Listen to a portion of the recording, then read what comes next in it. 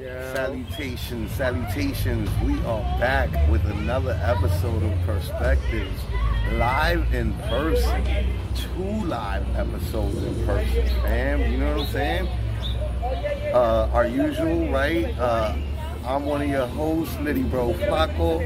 To the left of me is Holden Stefan Roy. Say hi, Holden. Hi, Holden. And today in the building, or actually outside in the park, right?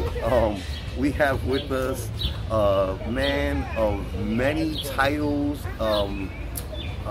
battle rap forefather, battle rap king, god. Nah, that's a fact. That's a fact. There's not many people who even grace that. It's a small list. It's like you, Lush, and Smack and shit, and that's the end of the list. Rap legend, indie legend, Brooklyn legend, Poison Pen in the building, everybody. Yo, thank you for taking the time, baby. Especially after trying to recover from last night. Shout out to Vice, man. Yo, rest in peace, Vice Versus. Big shouts to Vice. Yes, indeed. We were all at Vice's album release party. His, I don't know if the word is posthumous or posthumous. I think it's posthumous. I think it's posthumous. That's what I think so too. But I've heard people say posthumous, and that makes me question my whole life. People also say biopic. They do. And it's biopic. I thought so. I don't be knowing anymore. Tomato. We all stupid. But after last night, we all definitely partied really hard, and I think that we all feeling it. But we gave ourselves a little bit of rest time, so hopefully we'll be able to get through this and whatnot. Word. Those Cucci Fritos held me down. The Cucci Fritos spot held me down. Cucci Frito spot always holds it down, man. Frituras. That's that fried food, Yeah, I think it's so right. So we interviewed Poison Pen once before. Yes. You should go check that out. It's goodie. It was a good episode. It was a great episode, actually. I feel like it was like what do they call those things that keep on like unfolding as you go type shit? Iceberg. Yeah, when the iceberg, the tip of the iceberg, Yeah. So yeah, that's what they call it, the iceberg. Yeah. You know what I'm saying? The iceberg. As we got deeper and deeper into the iceberg of that interview, it kept getting better and better. I learned things about you that I have not ever known in 2 decades of being your friend.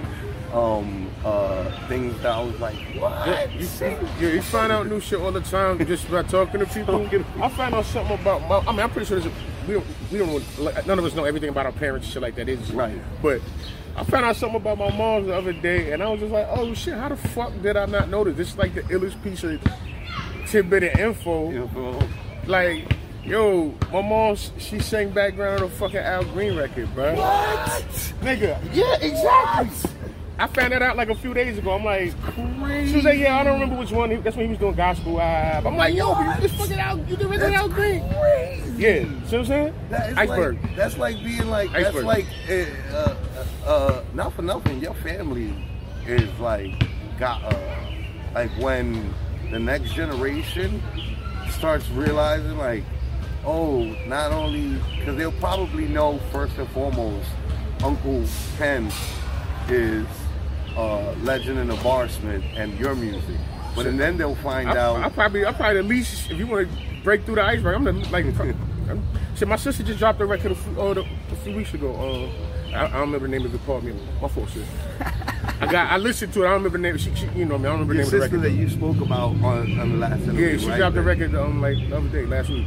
So she just came back from Chicago. And you said she makes house music, right? Yup. Amazing. Yeah. Especially because we're living in a moment right now. We're just coming out of the weekend that Drake dropped. What was it called again? However, never mind or something like that. Party music. Party music. Yeah. Party Music Volume 1. Word. Party Music Volume 1. Honestly, never mind. Honestly, never mind. There we go. That's the name of the album. Yeah. I keep on forgetting the Honesty. I remember the Nevermind, the Calma Nevermind, but I keep on forgetting the Honesty. That album, and it's, I think, sparking not a resurgence, but like people's interest who maybe didn't have a huge interest in like house and dance music.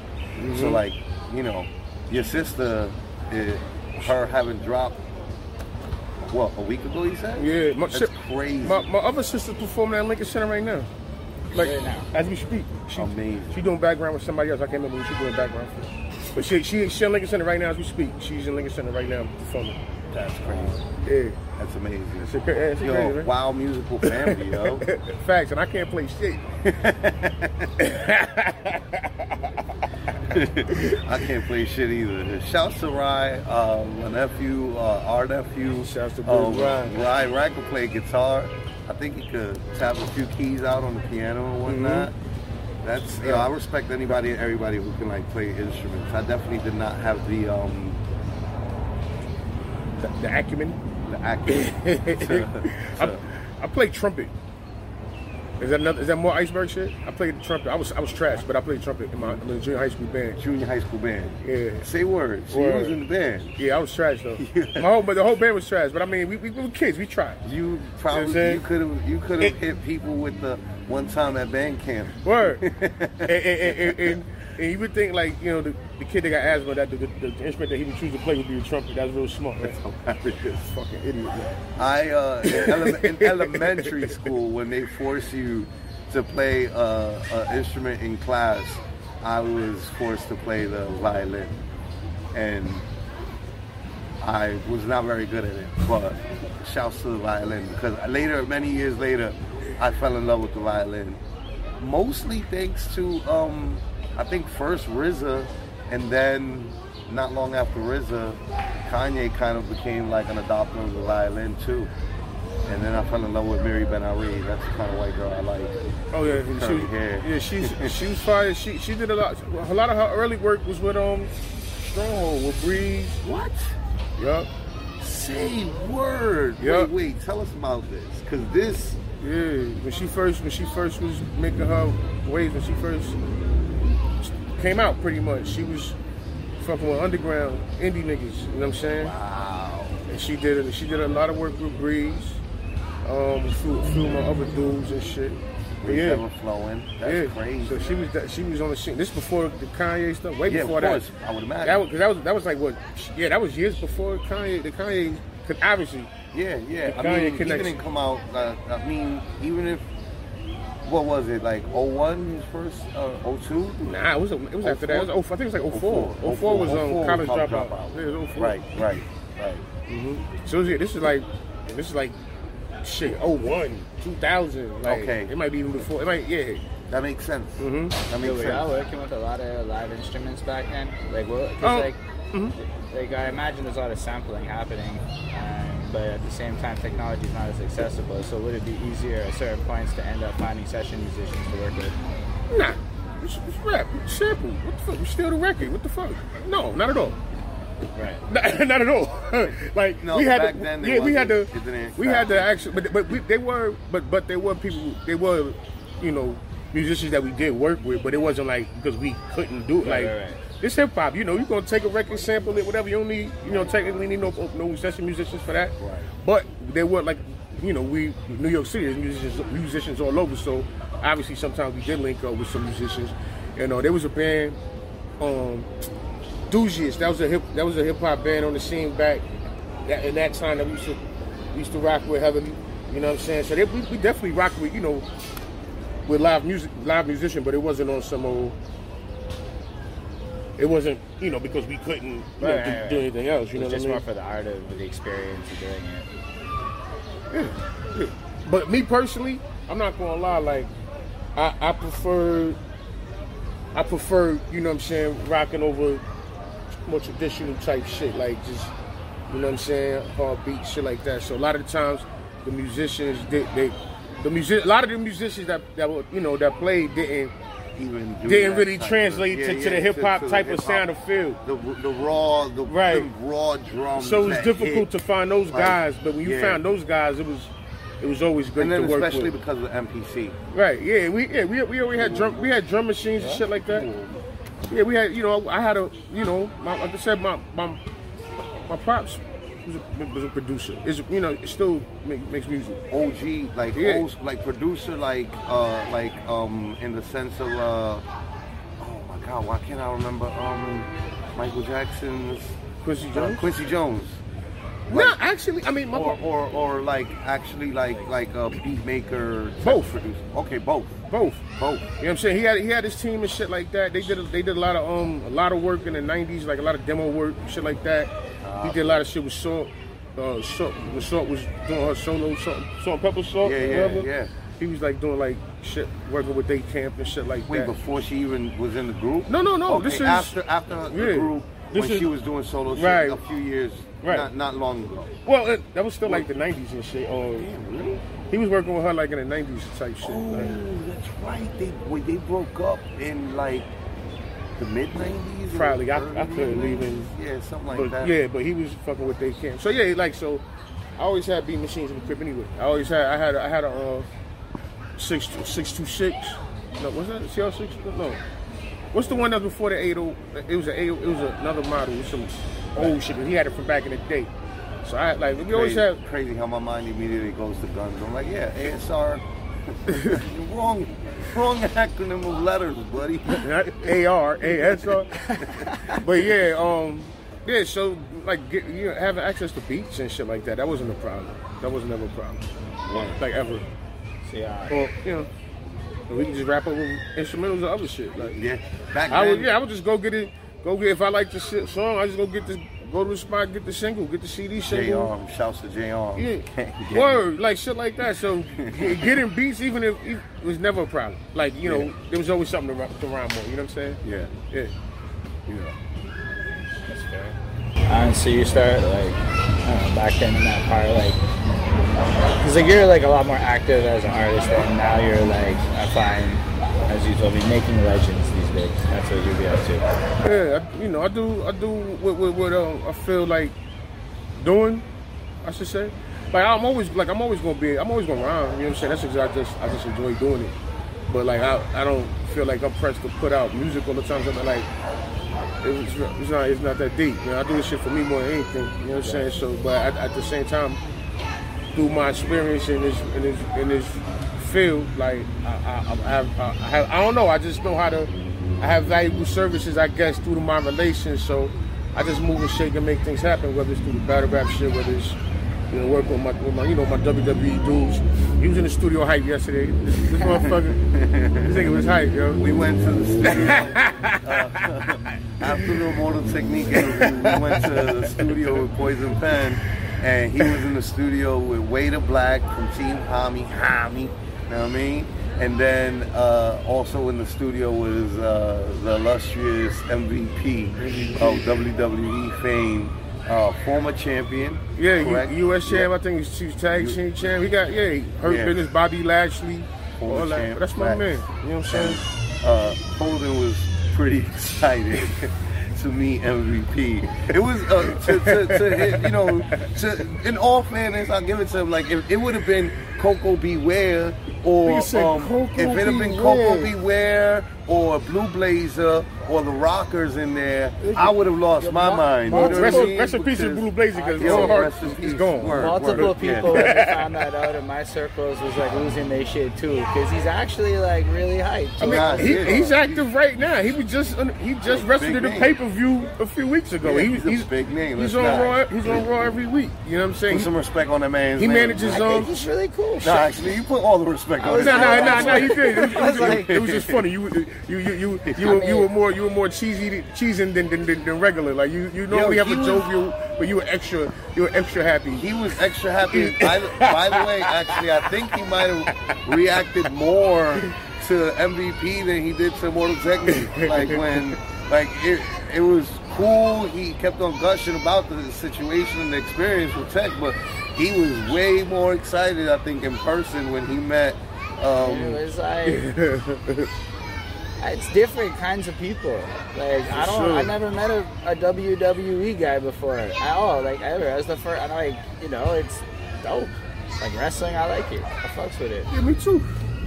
Nah, I know you do. But that's my guy though. Penn is like the like if you. I'm pretty sure that there's some cool stories you could share with us of taking people to WWE events live downtown Manhattan when they still were doing it at 42nd Street, was it? What they was doing? Nah, I think it was Hammerstein. Okay, Hammerstein is where you were going to. Yeah, we copy. I know that. I know Penn when he would go to the events, like he brought like that hip hop sofrito flea into the building. He would show up like fucking dripping, bro. Like I'm talking about dripping, like outfit. And I remember you took a picture one time. I forgot who you were with that you took to. I almost want to say one of the Griselda guys, but it probably wasn't. But I feel like the person that was with you had on a mink. You had on some super drippy, like wild, colorful, dope fly outfit that I was just like, yo, they showed up to the WrestleMania dripping like it was the Met Gala, man. Fuck that, we gotta get right. Like why not? But we break this, like we bring that element wherever. Like, everywhere we go. I've never seen you not dripping. Shouts to the Ralph that you got on right now. Nah, Ralph is mid according to Flacco. You know what I'm saying? I'm reading this post. I'm out here looking mad mid. It's alright. I make it work though. You feel me? I make it work. I did a whole tour. I did a whole tour wearing Walmart pants. Somebody even knew. I disrespected Ralph on some 90s. On some 90s label war shit, right? Because in the 90s, the designer labels, or in the early 2000s, the designer labels were like, oh, we're here. All that American wear is like nothing like us. We've been around for like close to a century. Like, how dare you compare? But like, it's funny because like Supreme and Kith honestly broke down that door, and Polo might be the only brand that made it in there with them to where it is like high end. And then there's some trash low. I mean, let's be real. There's definitely some trash low. No, well, there's cheaper brands that Ralph makes. Mm-hmm. And at the core, you should respect it because it's a Bronx nigga. Nah, it is. And he went to my junior high school. Shouts to 135. So for that alone, shouts to me, Swiss Beats, and Ralph Lauren. We all went to the same junior high school. But that's the ultimate, like yo, this is like the ultimate New York brand. Yeah, it is. Like it came from the Bronx. And and my big homies made this shit pop. Now, facts. From the early 90s. So it's like this is Polo really pop. This is really. I've been living this lifestyle as long as I could get when I was rapping and shit. Like, should we say Lower Manhattan and Brooklyn? Really? Because Thurston is an LES head. He low. No. He from the Ville. What you talking about? Oh, really? Thurston from the Ville, bro. I thought that he was Low East Side. Nah, he from the Ville. You know what? I think he might have had an LES song, and I just interpreted that as he looked like he could be from LES though. He definitely Poppy from exactly. LES. But nah, he from the Ville. He from Brooklyn, bro. So he from Marcus Garvey Village. Born in the Bronx, raised in Brooklyn. Polo is definitely a quintessential New York City brand. Absolutely. You gotta love it. It's like hip hop. Like that's all. I got corrected several times on that post. I get corrected all the time. The homies check me all the time. The homies always come with the you wildin'. Oh, but see, I love it. It's an excitement, bro. It's the Flacco wisdom. But if I don't wild out, then a cool conversation doesn't get born out of it, and then other people don't get educated on like my ignorance. You know what I mean? Like my ignorance helps beget in knowledge to people who might have not even had that knowledge.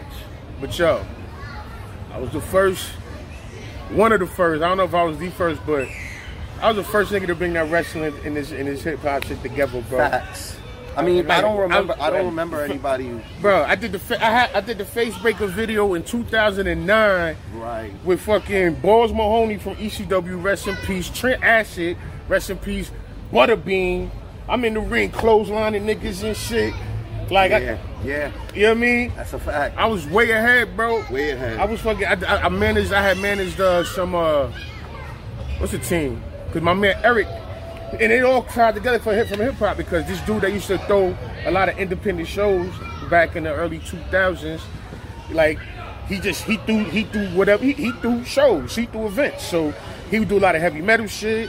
He would do a lot of like indie hip hop shit, and he would do like whatever. He did wrestling shit. Word. So we just started talking. He was like, "Yo, he had a league. They had TV slots on in Jersey and all that on Pro Wrestling Syndicate." And he was like, "Yo, come out and fuck with me. Like, I got you, man." Like, we built a relationship. And then I was just like, "Word? Like, for real?" He was like, "Yeah." And you know who else you know who else started his wrestling career after he was down in WWE? Your man Rosenberg. We used to go out there together. Oh, we used to go out there. It was me, Rosenberg, PH. Wow. Arch. Rest in peace. Rest in peace. Yeah, we saw to the bros, PH and JR. And I used to walk. Me and Arch used to walk through. They used to think we was a fucking tag team and shit because Arch was bigger than everybody. That makes perfect sense. Perfect sense. But yeah, man. But I was trying to hip hop. Nah, I never wanted to wrestle. I enjoyed it. I did like fun shit. I took a few bumps just because we was in like doing the video, but I never had like let me wrestle. Like nah. I respect it for what it is. Guys. I would definitely do that. Like I said, I did it once for this team called Urban Legends. And look at who my man is. The best manager in the game right now, MVP. Oh word! He's the best manager in the game right now. Wait, you know MVP was in that duo. From Urban Legends? No. Okay, No. I was like, what you talking about? Not at all. No. Right. He's not. It was two. I don't remember their names separately, but that was the tag team. This a few years back. You can Google it. You can probably find them. Word. And now you be managing MVP. No, MVP. No, I'm saying, I'm saying if I was the manager, if that was in a magical alternate reality that was to happen, I would definitely seek guidance from my man who's one of the best managers in the game right now. That's what I'm saying. I wasn't aware that he's a manager now. Yeah, he does both. He does both. Okay. But because he's so good talking. Right. So that's what managers are for. Because a lot of the dudes can wrestle or whatever, but they don't have no personality. So he the one that's gonna go in there and talk that shit. Right. If he gotta get dirty, he'll still jump in the ring too. But he this. Word. Right. So it's good. Like remember how back in the day, like he had a Bobby Heenan, but he couldn't really fight though. He was gonna talk all that. But like, but son, can still go. Right. But I'm gonna wear the suit now. I'm gonna rep my man. Right. If I gotta get dirty, then I'm gonna get dirty. That's him now. Suit jacket off. Yeah. So I manage it. That'd be fun. Like that'd be fine. Because I can picture you doing that. I definitely enjoy wrestling, man. Like I've been watching wrestling since I was a kid, man. Like I ain't act like I don't. Like I watch wrestling since I was a kid. Man. To age myself, I immediately think about like all the like I think about like who was Jake the Snake's manager? Did he? He probably had a few managers. I don't remember. Was it the $1 Million Man? Yeah, I think he had a manager, no? Virgil was $1 Million Man. Virgil was the $1 Million Man. The dude they used to come out with the briefcase that had the money belt or that's something. That's $1 Million Man. Teddy DiBiase, Teddy DiBiase, yeah. And he had a manager, no? Yeah. He might have. I mean, you know that shit. They be going through so many gimmicks. Right. And I know he was a manager too. He managed as well. Oh, but listen. So basically, it's like a giant interweaving soap opera storyline. So I say that with all love. There's nothing wrong with that. No question. It's highly entertaining to watch. But so it's hard to like be like, okay, maybe in '96 he was a manager, but by the end of '96 he's a heel again. But then he has a face run 3 years later. Right. It all blurs together after a while. Especially if you can watch the show. Because I watch, but I'm not like a fanatic, so I'm not going to be like, yo, in 2005 at this pay-per-view, I can't tell you all that shit, but I can still, you know what I mean? Yeah, man. Wrestling is dope. And there's so many parallels with the hip hop shit, the battle rap shit and all that shit. It is. No, there is. It's definitely a braggadocious thing, right? Like, all the way. Like, plenty of, boasting and like I'm that dude, I'm the best. Who's better than me? Slapping your chest, you know what I mean? Asking who wants to compete, you know? It's a lot of parallels with hip hop. Yeah, man. A lot of parallels. Hell yeah. I definitely can't think of anybody who was bringing that into the culture before. Listen, I used to go to when West first started getting popular, we was going to Barclays together all the time. Like, Because my man lived right behind Barclays. My man Chris. When West Side. West Side. So when they was coming out, when they was from Griselda. Yes. Copy. So I used to we used to go to all them shits, you know what I'm saying? Like 5-6 years ago, we used to go to Barclays all the time. So it might have been fuck around him, because I feel like he be rocking with the Minks a lot heavy, or like. I mean, he always. That Sun wardrobe game is ridiculous. I think a picture of y'all two together was the picture that I was like, yo, the drip is crazy for the WWE event. I think that was Wale Mania we was at. Word. I think that was Wale Mania, probably. Yeah. Oh, okay. And Wale was it was his thing. Yeah, because he a wrestling fan. Wrestling fan too. You know what I'm saying? So yeah, it was probably that we was at. Yo, the hip hop connections are very deep, very very deep. And even look at they be fucking borrowing from us. They was doing fake battles and shit and all that. I'm like, yo, they had Wale hosting. I'm like, yo, son, I'm right here, son. You know Rosenberg used to host my battle. Why don't you call me to do that shit? You got Wale up there. Like, I mean, there was no disrespect to Wale, but you ain't from that. You a hip hop dude, but you ain't from that. Like, you guys, I'm really from that. And you know me. Like, if niggas would that have been so crazy, like, you know, Rosenberg being Rosenberg. I don't like Rosenberg. That's like I ain't talked to the bro in a while, but shout out to you, my guy. Yeah, he's always had wild love for Rosenberg, and you had a great friendship with him. He's come out to events. He used to come out. Come on, man. People that supported us and shit like that. I can't never. He wrote. He gave us write-ups and shit, wrote us up in the fucking source when that was still kind of thing. Like I respect it. Yeah, I'm always gonna give him that love, yo. There's something about him that I just never was a fan of. I mean, that's all good. I can tell that him and me have personalities that would be like a clashing. Like if we were to sit down and have a hip hop conversation, I feel like it'd be a lot of clashing. But you know what's crazy? You might be totally. You could be right, but you might be totally. You know how I felt like that about. And then we did that movie, and I was like, oh shit! I actually had to call. When you did the body movie, and I was with Charlamagne. Guys with Charlamagne the whole weekend. Yeah, you know what I'm saying? And I'm like, dang, like all I know is I don't know him personally. I've been around him once or twice, but I don't know him. Clips online, right? And I'm like, damn, son, I might have been wrong on this. Yeah, we might not mix. Like, because all I see is so I actually called because Tech knew him and shit. So I called Tech. I'm like, yo, son, you know son? He like, yo, he was like, yo, he cool, he alright, he good. And I'm like, you sure? You know what I'm saying? Because he was like, nah, he good, or he tripped. Like, so Tech told me he was good dude. I said, all right, if my man told me he good, because at least he told me like, yo, what, yeah, he this and that, but he told me he was good. Long story short. So we pulled up, whatever. We chilled the whole weekend. You know what I'm saying? Because you see, the scene we did was only maybe like 2 minutes. 5 minutes. Nah. It was the whole. It was the whole last battle. So it was probably like a good 15, 20 minute chunk of the movie. Right. But so we did that shit for like 3 days, bro. Right. Yeah, because that's what movies are like. Yeah. So we do. So like, I'm with this motherfucker the whole time. You know what I'm saying? Right. And I was just like, realize he's cool. Yeah. And I'm like I had nothing bad to say, son. Yeah. And then the last scene that we had shot, he had to leave early because he had to do Breakfast Club. He had to get back to New York. Right. And then we leaving, you know what I mean? He was like, yo, Pink, call me, gave me his number. You know what I'm saying? I'm like, oh, okay, what up? Like, and there you go. Then I was like, yo, son, I said, yo, let me tell you something, man. He said, well, you thought I was an asshole, but I'm a cool nigga in real life? Like, just like he knew what time it was. Just like Charlamagne. He's had it happen to him before. Like with the Charlamagne the God. Right, I'm just like, oh, you a fucking, now you an asshole. But nah, he was like, what? You know, and I was just like, yeah. Pretty much. He's like, I'm a cool nigga. I sound like you. We New Yorkers. We not gonna lie to your face. I'm like, yo, you are.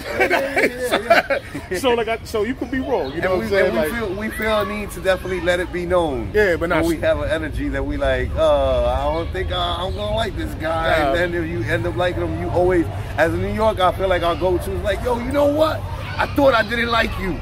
But actually, I do.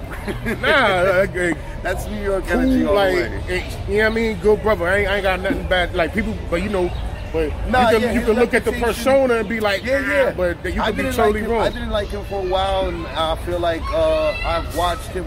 Same thing that I feel like with Nori. Like I feel like I've watched them mature on air. You know what I mean? Yeah. Like Nori definitely is. I see Nori, bro, to go from being who he was when he started to I don't say nigga no more. Call me the Yonde, which is like I don't care, right? But like I also appreciate the growth. He used to. I mean, he went from I don't even drink like that. I sell crack like to this like yeah.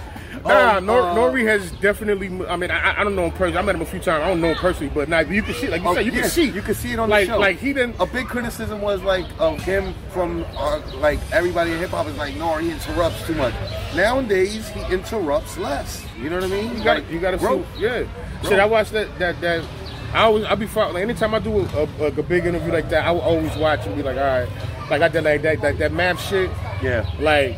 I catch myself, because I'm like, it's easy to talk over motherfuckers and shit, and it's just like, sometimes you gotta catch yourself, and then, you know, you might look at the comments and be like, oh, I can see, you know, comments, people act like they don't see motherfuckers see comments, man. You just don't, you just don't make it like, known. I look at it like once, like when something first come out, I look at it, I ain't gonna be on them shit every day. I look at it once and see what see what the consensus is, and keep it pushing. But so I take criticism too, man. Like, and sometimes motherfuckers, you gotta fall back and listen and then get back to the point, like, shit like that, man. Battle rap culture really teaches you how to take criticism and how to like eat those negative comments, and I mean, depending, right, what kind of person you are. Because when I first got in battle rap, I was not the one that ate them. I was the one that went and commented back. This guy was the worst, bro. There's a bunch of to interrupt you. And finish this one point real quick.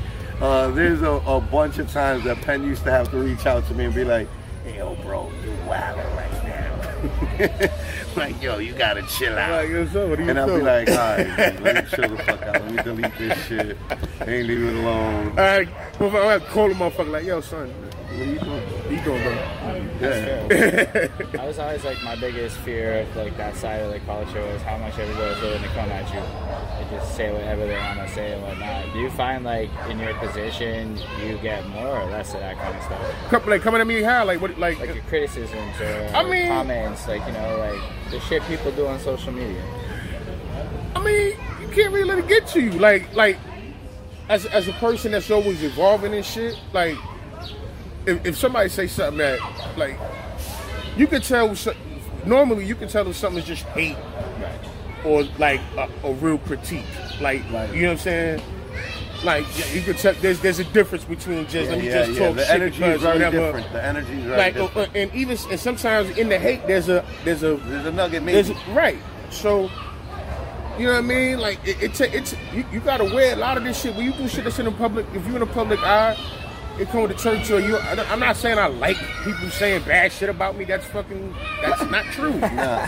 But if there's something in there, legitimate that I could take out of it and be like, yeah, I might have been a little over here. I could tone this back, dial this back.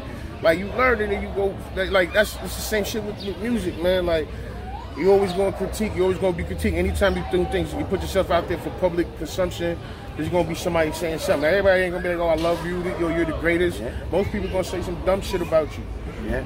It just is what it is. You know what I'm saying? Like that's just the nature of how things work, and you gotta have a tough skin, yo. I don't mean I like it, but it is what it is. Like Jay said it. You know what I mean? What you eat don't make me shit. You know what I'm saying? Like whatever, man. You know what I'm saying? But at the same time, like say if there was just an overwhelming consensus on one thing, then you might have to take heed of it. Like if it's like 100 people commenting the same shit, it's like, all right, that's probably valid. Fact. That's probably valid. Fact. But if it's like there's just somebody saying like there's a bunch of comments, and then there's always gonna be a few negative comments. Period. That's just how it works. Like this, that's just how it works. Period. This shit trash. This shit. I'm like, yo, bro, why did you watch it? Man, you don't like. That's the funny shit. Like you don't have to watch. Yo, nowadays, like your views are all like that's the currency, bro. If you don't like what a motherfucker doing, just don't watch it. Like you comment and you still helping motherfuckers out because you commenting on what you like. It doesn't even add up to me. Yeah, nah. So you sat there and watched it to critique, and then jumped on and typed about it. I mean, not like it takes that much to do right now, but at the same time, it's like you care. Right. Well, they also want that response a lot of the time. What happened? They're trying to like bait a response. Of course, and I will. I'm not that guy. He's not. I used to be. Yeah, I'm not anymore. And like, and people understand this ain't, and like, I'm a grown ass man, but like, yo, especially if there's somebody that I know or somebody, but this is 98% of the time not that, but if there's somebody that I could know who they are, I'm gonna talk to you when I see you. That's a fact. Yep. That's always how I've been. Yeah. I talk to you when I see you. It don't necessarily mean I'm gonna punch you in the face when I see you, but we're gonna have a conversation about whatever that is. Yeah. Not saying that, yo, I'm gonna do some old tough guy shit, but we're gonna talk about whatever that is, because I'm gonna see you. And let's see what it is when I see you. Right. Like that, you know what I mean? So we're not confusing words and getting things misconstrued. Because things can get misconstrued easily. Things can get misconstrued. On the internet, it's hard to tell inflection and tone. Right. You gotta read shit. Mad times to be like there's times you might have thought somebody was talking shit and it was actually bigging you up, but it's the way it was. Yeah. So that happened to me a lot with that Rhetoric Ramirez battle. I did not I'm not proud of that performance. I took a loss in that battle. I don't think that I did my best. I actually gained a lot of fans on that battle. Like, it's weird. You know what I mean? That's Southpaw? No, that was that Southpaw? No, I thought that it was downtown when we were... the Chinese bar? Damn, I forget what was the spot. Well, fuck, let's not go off the topic. Right. But the point is, right, like, I had a lot of people that, like, I didn't understand I felt like they were, because I looked at the performance as bad, I looked at even compliments as like, you being sarcastic. You trying to play me? Like, what you mean? Like, and I gained wild fans from it, and people would be like, yo, nah, I'm being dead ass. I fuck with you off this battle. And I'm like, fuck. Like, what a dick. What an ass face I was. And right, you know? it's sometimes, and that's the thing too, like, you can't jump out the building anytime somebody say something. Yeah. You never know what they really mean. And you know how many times I've had also happen online that somebody's like, yo, bro, I was being sarcastic, I was being joking. I'm like, bro, I don't know you to know when you're being sarcastic or when you're joking. Right. How would I know that you're being sarcastic and joking with me? Exactly. Like, we're not best buddies or like go back. You're a guy I met online. I don't know when you're joking, when you're being sarcastic. This dude DM'd me after a few days ago after the math shit came out, the expert opinion shit, right? So this dude DM'd me, and my thing is, if it comes across and I got the time, I'll answer. I don't care. I'll talk. I don't give a fuck. I'm not no fucking. You're not Rihanna. Yeah, bro. Whatever. So I mean, I'm not saying I answer everybody, but if So he had said something, because there was a comment about when we was talking about who brought the thug shit to hip hop, something like that. Don't misquote me. It's on the episode, whatever. And motherfuckers was like, that's when motherfuckers start talking about 50. They like 50 Cent. Right. When Bizarre said the thing about that when 50 would show up to show with like people in the crowd. Right. So anyway, so this dude hit me and was like, yo, you know what, 50? He said something. He had a valid point about. I said, I feel you. I said, but first of all, I ain't the one that said it. I wasn't the one that said it. Wu-Tang showed in their Hulu series that they would bring their people from Staten Island. That was super valid. I'm pretty sure that MOP, I could have sworn used to show up for all MOP shows. But it was a thing. But when you having a conversation, nobody's gonna sit there and be like, hold on, actually. Right. Right. So he was like, yo, so dude was like, yo, Beanie Siegel, and I was like, yeah, I said, I was like, yeah, you got a valid point, and whatever. And that was cool. Like, he ain't say nothing crazy to me. But then he said something about, he said the dude say something about, because I was drinking Douce. He said sometimes the Douce is the reason you don't say some shit like that. But the way he said it, the way he typed it, like, it looked like I said, you're reading it, and it looked like he called me a dunce. Like you don't know how to act on. I'm like, what the fuck? But then before I was like, oh, then I read it and I was like, oh, he didn't mean that, he meant this. All right, whatever, you know what I'm saying? But you a lot of times you just flop the head like, what the fuck is it? Like, come on, son. I used to be like that. I'm good, son. I'll still go crazy on Facebook with somebody. Don't let a white person get out of pocket with me. I will wow the fuck out of them. This motherfucker's Facebook page is the fucking. It is highly. But you know what? It's a lot of entertainment. People, everybody always is like makes a point to like be like, yo, you are crazy on Facebook. I'll be wanting to talk, but I don't want shit to go crazy on me. And I'm like, yo, fam, it's always like our friends and like homies. And I'm like, just to get the notifications.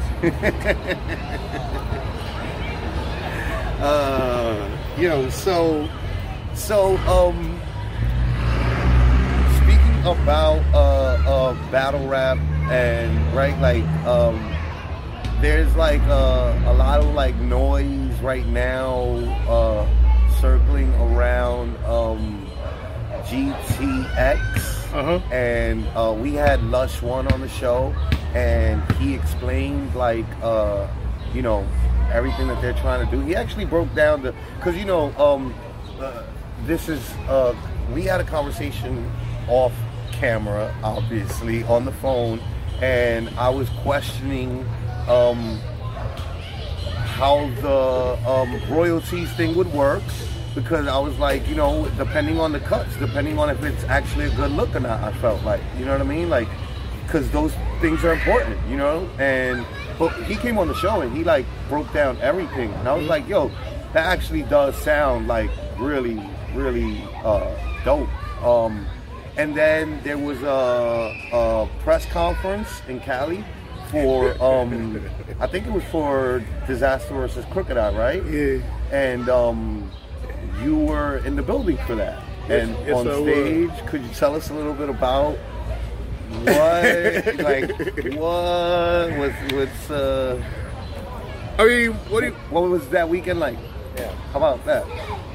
So we not asking for any. No, I mean, it was a weekend, man. You feel me? Like we wanted to have a show, have a little pageantry around, you know, the announcement and stuff, and show, you know, that, you know, motherfuckers is back and really trying to make an impact. That was pretty much it in a nutshell. Nothing crazy.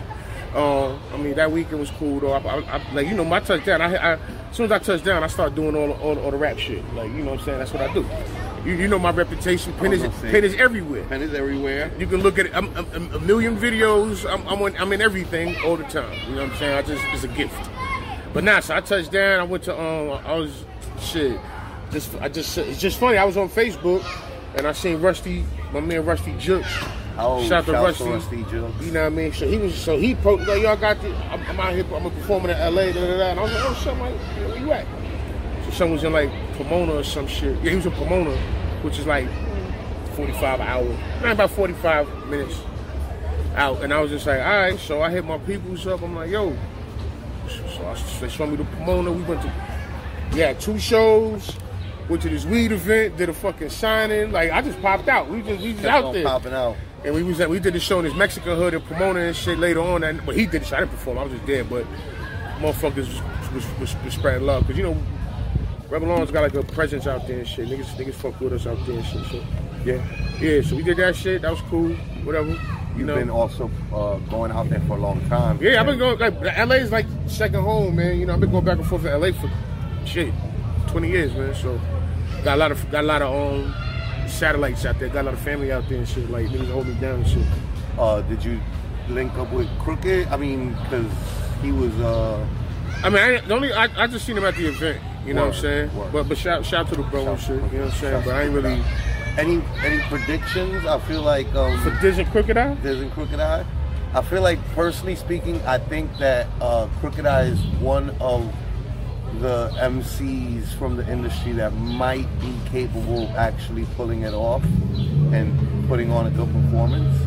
Especially because the platform isn't like you know, like when Joe Budden's battle. He set the bar so high. Joe Budden set that bar so high, right? They were trying to do it on their own with like guys who never did a battle rap event, and they did it on stage with microphones, with a wire, like it was just a lot of things that I just like. I don't think that if you were to ask anybody who's in battle rap and was involved in battle rap and blowing up battle rap, but it's odd because I had actually did consultation for Total Slaughter. People don't know that, right? And but it was more of when they were when they was filming and shit. Like I was out in LA again, I was back and forth forever. So I went to the office. I think, what was it? Executive producer Montrell, I think his name was. Yeah, so, you know, I pulled up to the office. You know, they just asking me questions. You know, just giving them input because, you know, I'm a part of the community and shit. You know what I mean? Part of the community. They cut a little. I'd say it's not even arguable that you belong on the Mount Rushmore of battle rap. I mean, you know, let some people tell it, man. You know, I feel like I did a lot. I feel like I did an awful lot. You know what I mean? Yeah. For the doing of the like, I would say, like, for me, for Mount Rushmore, like I said before, it would be you, Lush, Smack, and like for the fourth person, I might like want to throw International P on there. To be perfectly honest. International P? Yeah, because before you guys, right, like it was like he was like the famous battle rap host before. I mean, right, like he hasn't done any since, but like that was a big moment. I seen him on Orange is the New Black, and I saw him on that shit. You didn't see him on that show? Nah, I didn't. I don't watch that show. I mean, that shit been off for a few years, but I was just watching and. No, that's fucking International P. He had a speaking role and all that. That's dope. But yeah, anyway, shout out to him. But yeah, that's what's up. Yeah, nah, I think for me that's where that's love. I mean, shit, man. You know, nobody did more for the people coming after and the people at the time than you guys. You know what I mean? Like, yeah, that's arguable. You can see, like, well, I mean, the way I understand it is y'all kind of popularized the current format, and everybody's doing that to this day. A lot of people making bread off of this in this era. I mean, it's everywhere around the world, pretty much. I mean, if you look at the numbers, Russia and Mexico and other places be getting off of what their twists are on it, it's like everywhere. And from what I can tell, looking at history, it really does stand back to a lot of what y'all are doing. That's a fact. I mean, it really, we really set the pace, and we had the most innovations. Like all the stuff that's like standard now, you could trace that shit directly back to what we was doing, and you know what I mean, even to the streaming and shit like that. I was gonna say all that shit. One of our last interviews before we took a break last weekend, and last Wednesday and this Wednesday, because clearly COVID's out here and we're doing this in person. But we were interviewing Paulie Hustle a couple weeks ago, and he kind of actually educated me on the fact that, like, they were streaming When Animals Attacked, live streaming, but not pay-per-view. We still were the first ever battle rap pay-per-view event with G-Tech, with Follow the Leader event. Which, by the way, fitting fucking title. I mean, for like the I knew it ended up becoming the thing up until Caffeine and Twitch got involved. Like that was the and people still do pay-per-views. Like look at Rap, they still host pay-per-views. Exactly. RBE still does pay-per-views. Everybody else still does pay-per-view because everybody else don't got contracts with $1 million apps, right? You know, or $1 billion apps at this point. And a lot of them, it's still pay-to-view after. Yeah. But the point is, we did pay-per-view first before anybody. But shouts to Paulie, and When Animals Attacks, they were live streaming before anybody, right? Because like I don't even remember anybody else live streaming back then. Because who was even streaming? He was doing Uviddy things, not Uviddy. Was it Uviddy? Or I know I think I was Uviddy. I was Uviddy. Yeah. He was doing something on whatever was the main streaming platform back then. Like he would do things with him and his ladies, and then on his show Real Deal, and then he would do that live stream through his profile when he would do When Animals Attack events. Now he does fuck these shit. This shit's just destroyed, I cop him to rock him. So look the shit. Yeah, it's a dub, man. We bringing our Jordans up to the. I got oh shit. Yeah, man, we outside. Look at outside.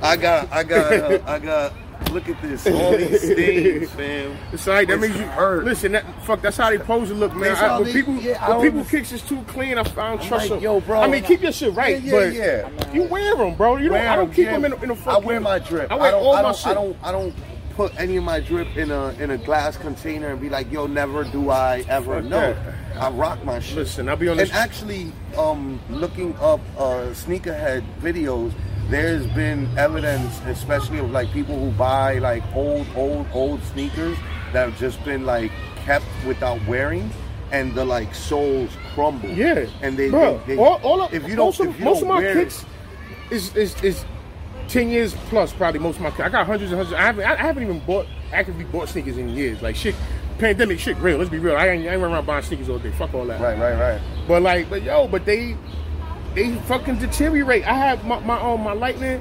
4s. Them shits just, if you look online, them shits like 3,500. Them shits is grails, bro. Literally, I was wearing them to fucking show. The show just because it's glue. Right. These shits is 15, 16, 17 years old. You like, though, right? Because you can still fix no, them too. you thought I threw them out. But I'm saying, but even still, like that's what I learned. Like this shit ain't really got as much value. Like shit is fly, whatever, shit dripping and all that. But yeah. Like son, they gonna fuck up anyway. They gonna yellow out regardless. They will yellow out regardless. That's I was so upset. I got a pair of customized Gucci Hirachis. Right, like they all white, and the middle stripe in the tongue has like the Gucci colors in the stripe, like the green and the red, and I didn't realize that underneath, like because the mesh, the fabric will yellow, and I was just like, "Fuck, bro, yeah." You can't do nothing about it, and you can't do nothing about it. That's why I don't that's also that's why I don't give a fuck. I rock my shit. Yeah, rock your shit, man. I rock my shit. That's what it is. There was somebody who pointed out to me that or pointed out online. I think recently, Lush One might have popped out with those same Lightning 4s, and somebody commented on, if it wasn't Lush, it was somebody else who's along our drip level, right? Because those of us who get drippy, it's a secret society. All we ask is trust. You know what I mean? There's very few of us, and we know because we identify each other. You know what I'm saying? And Destro, who used to judge battles for us, he said under the person's comments, "Oh, those are the Lightning 4s. I've never seen anybody else with them besides me, Poison Pen, and now you to like Lush, or it might have been like somebody else that's close to our circle of friends that be drippy." And I was just like, but he might have had the Jones that came out like they just came out like last year. Word. So those right. Nigga, those shits is not the grails, bro. Stop it. Not the grails. They were still hard though. They were still hard. Yeah. But nah, you ain't got those. Word. You ain't got those. Original run shit. Come on, man, don't do that. Let's talk different, man. Talk different to the drip god. Listen, man. Ain't nothing wrong with the Holding sitting here quiet as fuck like listen. Ain't nothing wrong with the re-release. Like, trust me. There's nothing wrong with the re-release. I was re-release. just sitting there going, hold up. Sneakers get dirty, and that's just a fact of life. Bro, my shoes got dirty, and I'm be Googling how to clean this shit because I decided to start buying shoes. I haven't got to the nice expensive ones yet. We're getting there. All right, man. Listen, we all got our own unique way that we get down. So exactly. And then you find out the shit get real dirty real quick, and you're like, okay. And then you gotta look up cleaning the shit, and I'm like trying to clean this shit. It's not coming out like nice and new again. I'm like, it'll never be original. That's just how it is. Nothing is ever. But that's what you gotta accept with sneakers anyway. I mean, you can keep your shits up, but there's never gonna be. Man, there's a lot. Like I look at. And I don't have to answer for that shit. The crease protectors that cats be wearing. I'm like, fam, is that uncomfortable on your foot? It looks like it probably would be very uncomfortable. Because you can't bend. Now I can't bend my toes. Come on, bro. Like, I'm not doing too all much, that, bro. I'm not walking like this. I'm walking. Come on, man. That's ridiculous. That's crazy, man. It's too much. Too much. Nah, but I find the shoe talk a lot more fascinating because I started learning about shoes. So I'd be like trying to track what's hot and what's not. Because when you go Google shoes, it's just a lot of models and colors, and you're like, I don't actually know if any of this is cool or not inherently by looking at it. For a beginner, you can just go to flight clubs and just look at what they got. Flight club. That's for beginners, but just if you just have an idea what's you know what I mean. Just which, by the way, Flight Club, I don't want to like false credit, so correct me if I'm wrong, but weren't we in Grind Time East Coast really early with our flight club support? Like, yeah, we shout to Abacus. Abacus he worked there? He worked for them. I don't remember exactly what he did, but yeah. He worked for them. And he would be at all of our events. He was one of our judges. And that might have been just a few years after they started, or was it like right around the time that they started? No, they was around for a while by that time. Okay. They've been around for a little minute. They've been around probably 20 years already. Oh, word. So they were like, at least right 15 after plus. The towers dropped. Yeah, definitely. Word, like around that time. So that means that they were almost close to a decade when we came around. Right, they've been around. Right. Okay. Copy. But we did. I lose track of time. Bro. We had a lot of. Come on, man. Almost a lot of the first, bro. Like we had a lot of firsts. The athletes, the rappers, athletes showing up to our events. You know what I'm saying? Like Ron Artest was one of our first supporters. I mean, Metal World Peace. Work. You know what I'm saying? Shouts to Metal we had Paulie. I do not want no smoke with that man. So yeah, he came out to support the GTX thing too. I think I posted it on the gram and shit. Oh, that's dope. He was out there for that. Like years later type shit. Yeah.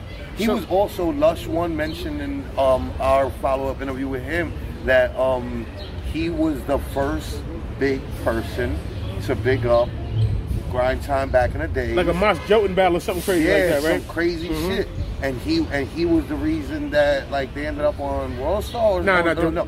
If he was the first one to blow, the first celebrity to co-sign battle rap back then, which was at its infancy. But Direct was the reason that the battles got on World Star. Yeah, Direct was the reason. So Direct, he had a relationship with Q, and he did mention that when we interviewed him. Shout to Direct. Because World Star was building off of our content. That was early. We were so ahead. Like we were so ahead that.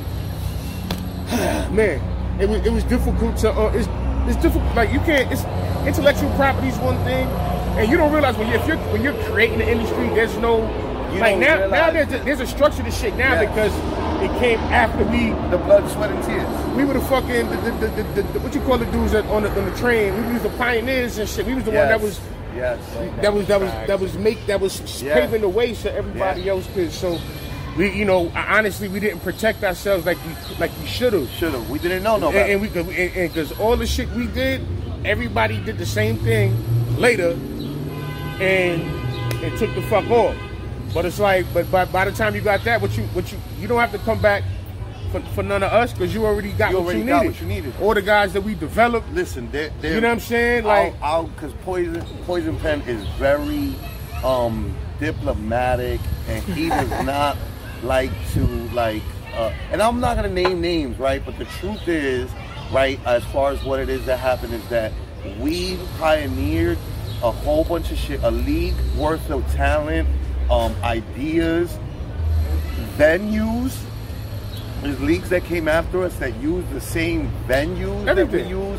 Everything that we use. They use the same venues, the same talent, the same ideas. First of all, nobody was getting venues like that out here, bro. No, nobody. That was because we were and why we was those guys. Mention why actually because back then it was hard to get venues for hip hop. Period in New York City because we were going through the dark ages of hip hop in New York City where the police was on venues' necks so hard about hip hop. And we were just beginning to fight the maybe about 6 to 10 years worth of racist discrimination at clubs of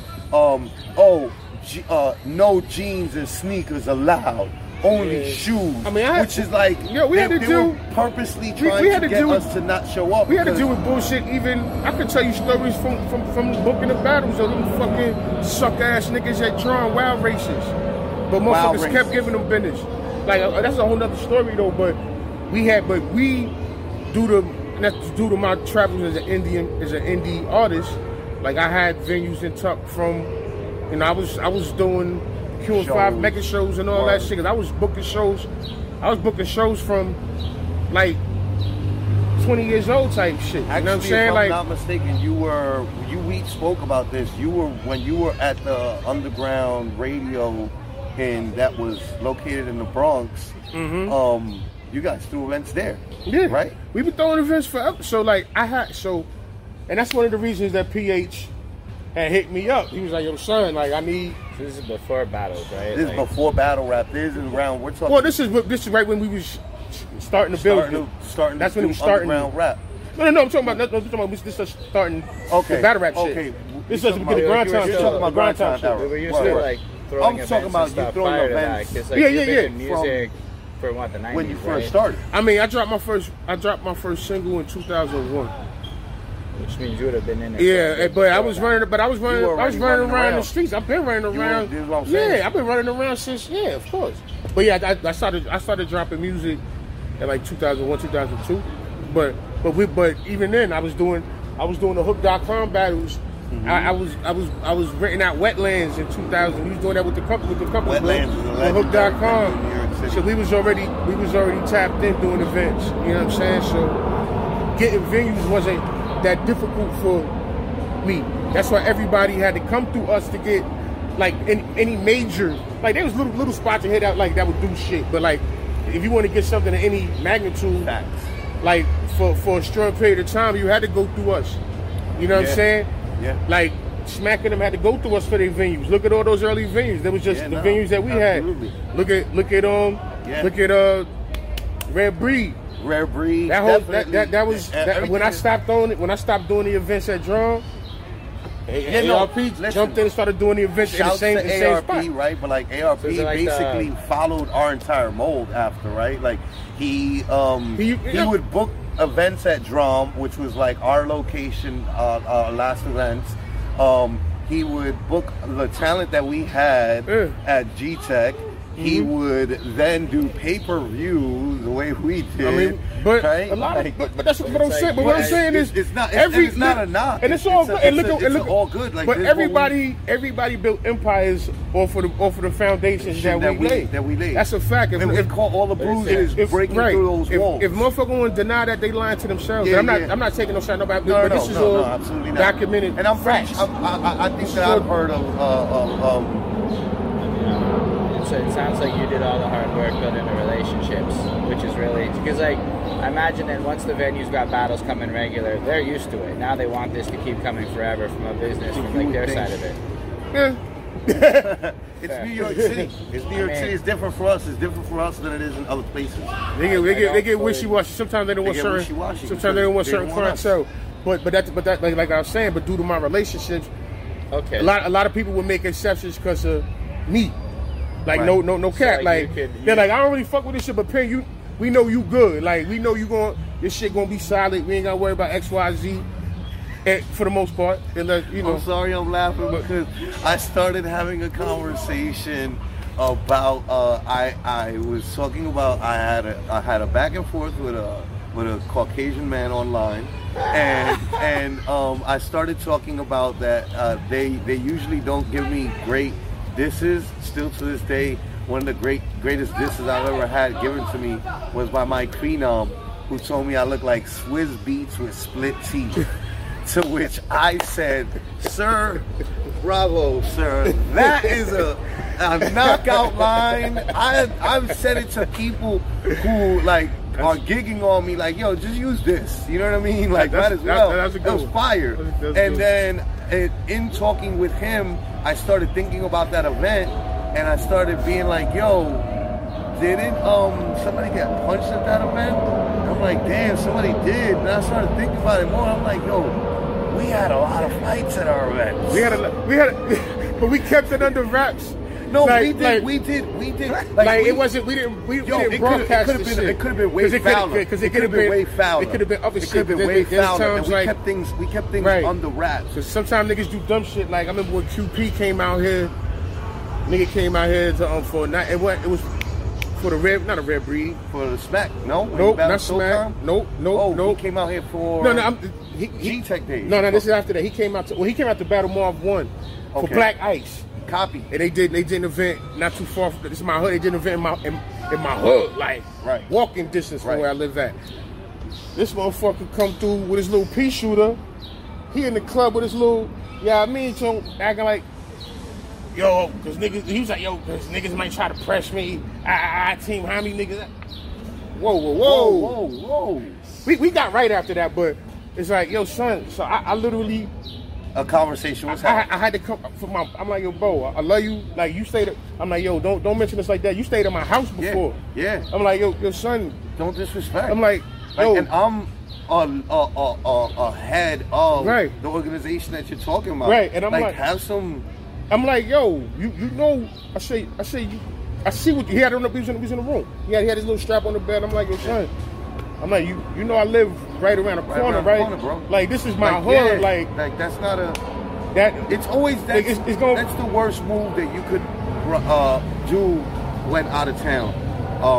A life lesson for anybody who's watching this who don't know, right? When you out of town and you're not in your home, you're in other people's homes. Right. Respect people's homes, yo. But my thing is, have a common decency, respect people's homes, and you'll be fine. If you show respect to people in their home, the chances are you're not going to get disrespected, right? Unless you did something else prior to showing up. But my thing is, all right, if you feel like you need to protect yourself, I can't tell you how to protect yourself. Not do but that. You walking around like that means something. Like they stopped inventing guns when they bro, made yours. You best like, yo, bro, are you serious? Like Jadakiss said a great line one time about like, yo, when you tell me where you from, all you telling me is how far you are from your gun. You know what I mean? Like that's all. I never. Where that come from? I mean, it might not have been Jada. It might have been somebody else. That was a hard bar.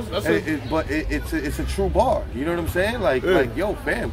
And even if you do have your gun on you, you're still far from everything else. Right. You're far from your security of home. Right. You're far from the rest of your guns. You're far from. But shout like we got no, it wasn't nothing. But the whole point was like these events things could get crazy. They should go left at any they could go crazy. There's been a lot of left events, but things could have been a lot worse because But luckily, we do carry ourselves with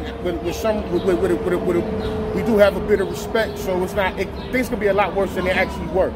Right. So somebody called a little whatever got tightened up a little bit, and that's all it was. It ain't turned to something else. Exactly. Like whatever, bro. Better that than the other option. Right. So I mean, you know, but that's an element. Okay. But that's an element in New York City, man. And hip hop. Let's not act like even if we try to bring positive things to hip hop. Hip hop is a street culture. Street culture, born out of the street. Right. Right. So street things happen in street culture. Not saying that you looking for that, but sometimes shit happens. Right. And you live in it's New York, like. No, so by the way, we are in. Oh, we're in. You should tell people where we're at. It's right there. Look, Christopher Biggie Wallace courts. Yeah. So the courts are the Wallace thing.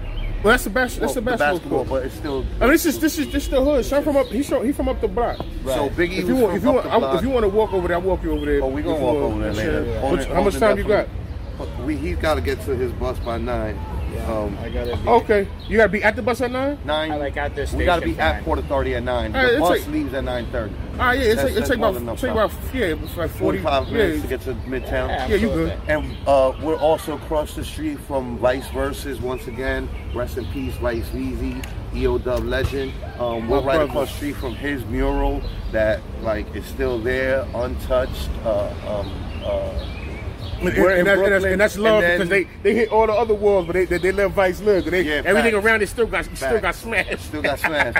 And the car that just drove by was playing Notorious. Is there somebody that marks things as safe or something in that world? Like, how do people know not to touch something? I think it's just a respect thing. I think it's respect for the art. Like, you see that's like if it was just a plain wall or whatever. And this ain't like back in the day where motherfuckers is like buffing. Yeah, like that shit don't really. I'm pretty sure maybe in some. Oh my god, I'm pretty sure. Yeah, that'd have been bad. That'd have been real bad. I'd have cried. You know what I'm saying? But yeah, this ain't like back in the fucking with the 80s and shit where it was on that. Hey, homeboy, you buff my tag. Like yeah. You know what I'm saying? Like this, I'm assuming. I mean, I'm not a writer, but I'm assuming it's like okay, if they see some like a real piece up here. Like, why I'm gonna disrespect that piece? Also, unless it's somebody, fair, you know what I mean? Right, Vice lived not far from here, if I'm not mistaken. Right down the block. That white, right to where that co-op thing is. Right next to it. The next building right next to it. The next building right next to it. That's his window right there. Right next to the P&S co-op. Right. That's his window. He lived literally right around the corner. And anybody who knows Vice knows that Vice is a man of the people. He was always out and about. He was. We were talking with Tech, and Tech gave a story of last time that he saw him, and immediately is like, he was telling him that he saw what he was doing with something, and Vice was like, I like that assassin. Which, when you hear assassin, we all know that's Vice's word. Vice's word. That's Vice's word, man. Super assassin. I remember one time at New York City summers, right? I caught some flies in the crib. Like there was a fly in the crib, and I went to swat them, and I caught the fly in the hole of the, like, I didn't even, like, I swatted him so hard that your man's body got stuck in the hole of the fly swatter. I took a picture of it, I posted online, and I'm like, because I'm a fly assassin. And he came on and he was like, fly assassin. And I just heard his voice in my head reading the words online. Like I knew, you know what I mean? And so, you know, him, that this is all just to say that, like, I'm pretty sure a lot of people in the area are familiar with who he is. Right. When they see that mural, they you know, it's like, again, right around the corner from where he lived, a few steps, a couple yards from where he lived. I'm pretty sure the people in the area also know who the band is, and that's why the respect is what it is. The same reason why a lot of murals of people who aren't famous but are in the hood, like it's their hood, right, where the mural is, nobody touches it because everybody knew that man or woman, and they just want to pay respect by, like, never making sure that the mural is never touched or disrespected. Like, if you got good karma, you know, people don't respect the mural. Sometimes there's been some murals that got disrespected, but it was more controversial people. Yes. You know what I mean? Like, unfortunately, they did that to Prodigy shit a few times. Yeah. But a lot of people weren't cool with a lot of shit he said, and that's, you know, I guess that's on them. But I mean, you know, fucking the mural up, that's something else, man. Like, I learned a lesson when Prodigy passed away, because I wasn't a fan also of the things that he said, and like I spoke disparagingly, and you know what, like my homies checked me, was like, yo, you could have more proof than that, bro. And like hearing that was just like, yo, you know what, I could have more proof than that. Like, there's no need. You know what I'm saying? So you learn. I went to the service, man. You know what I'm saying? Work. He was a great MC, yo. Great MC. One of the greatest produced out of New York ever. You know what I mean? For sure. Definitely up there. Oh, hey, we have some pretty lit shit happening.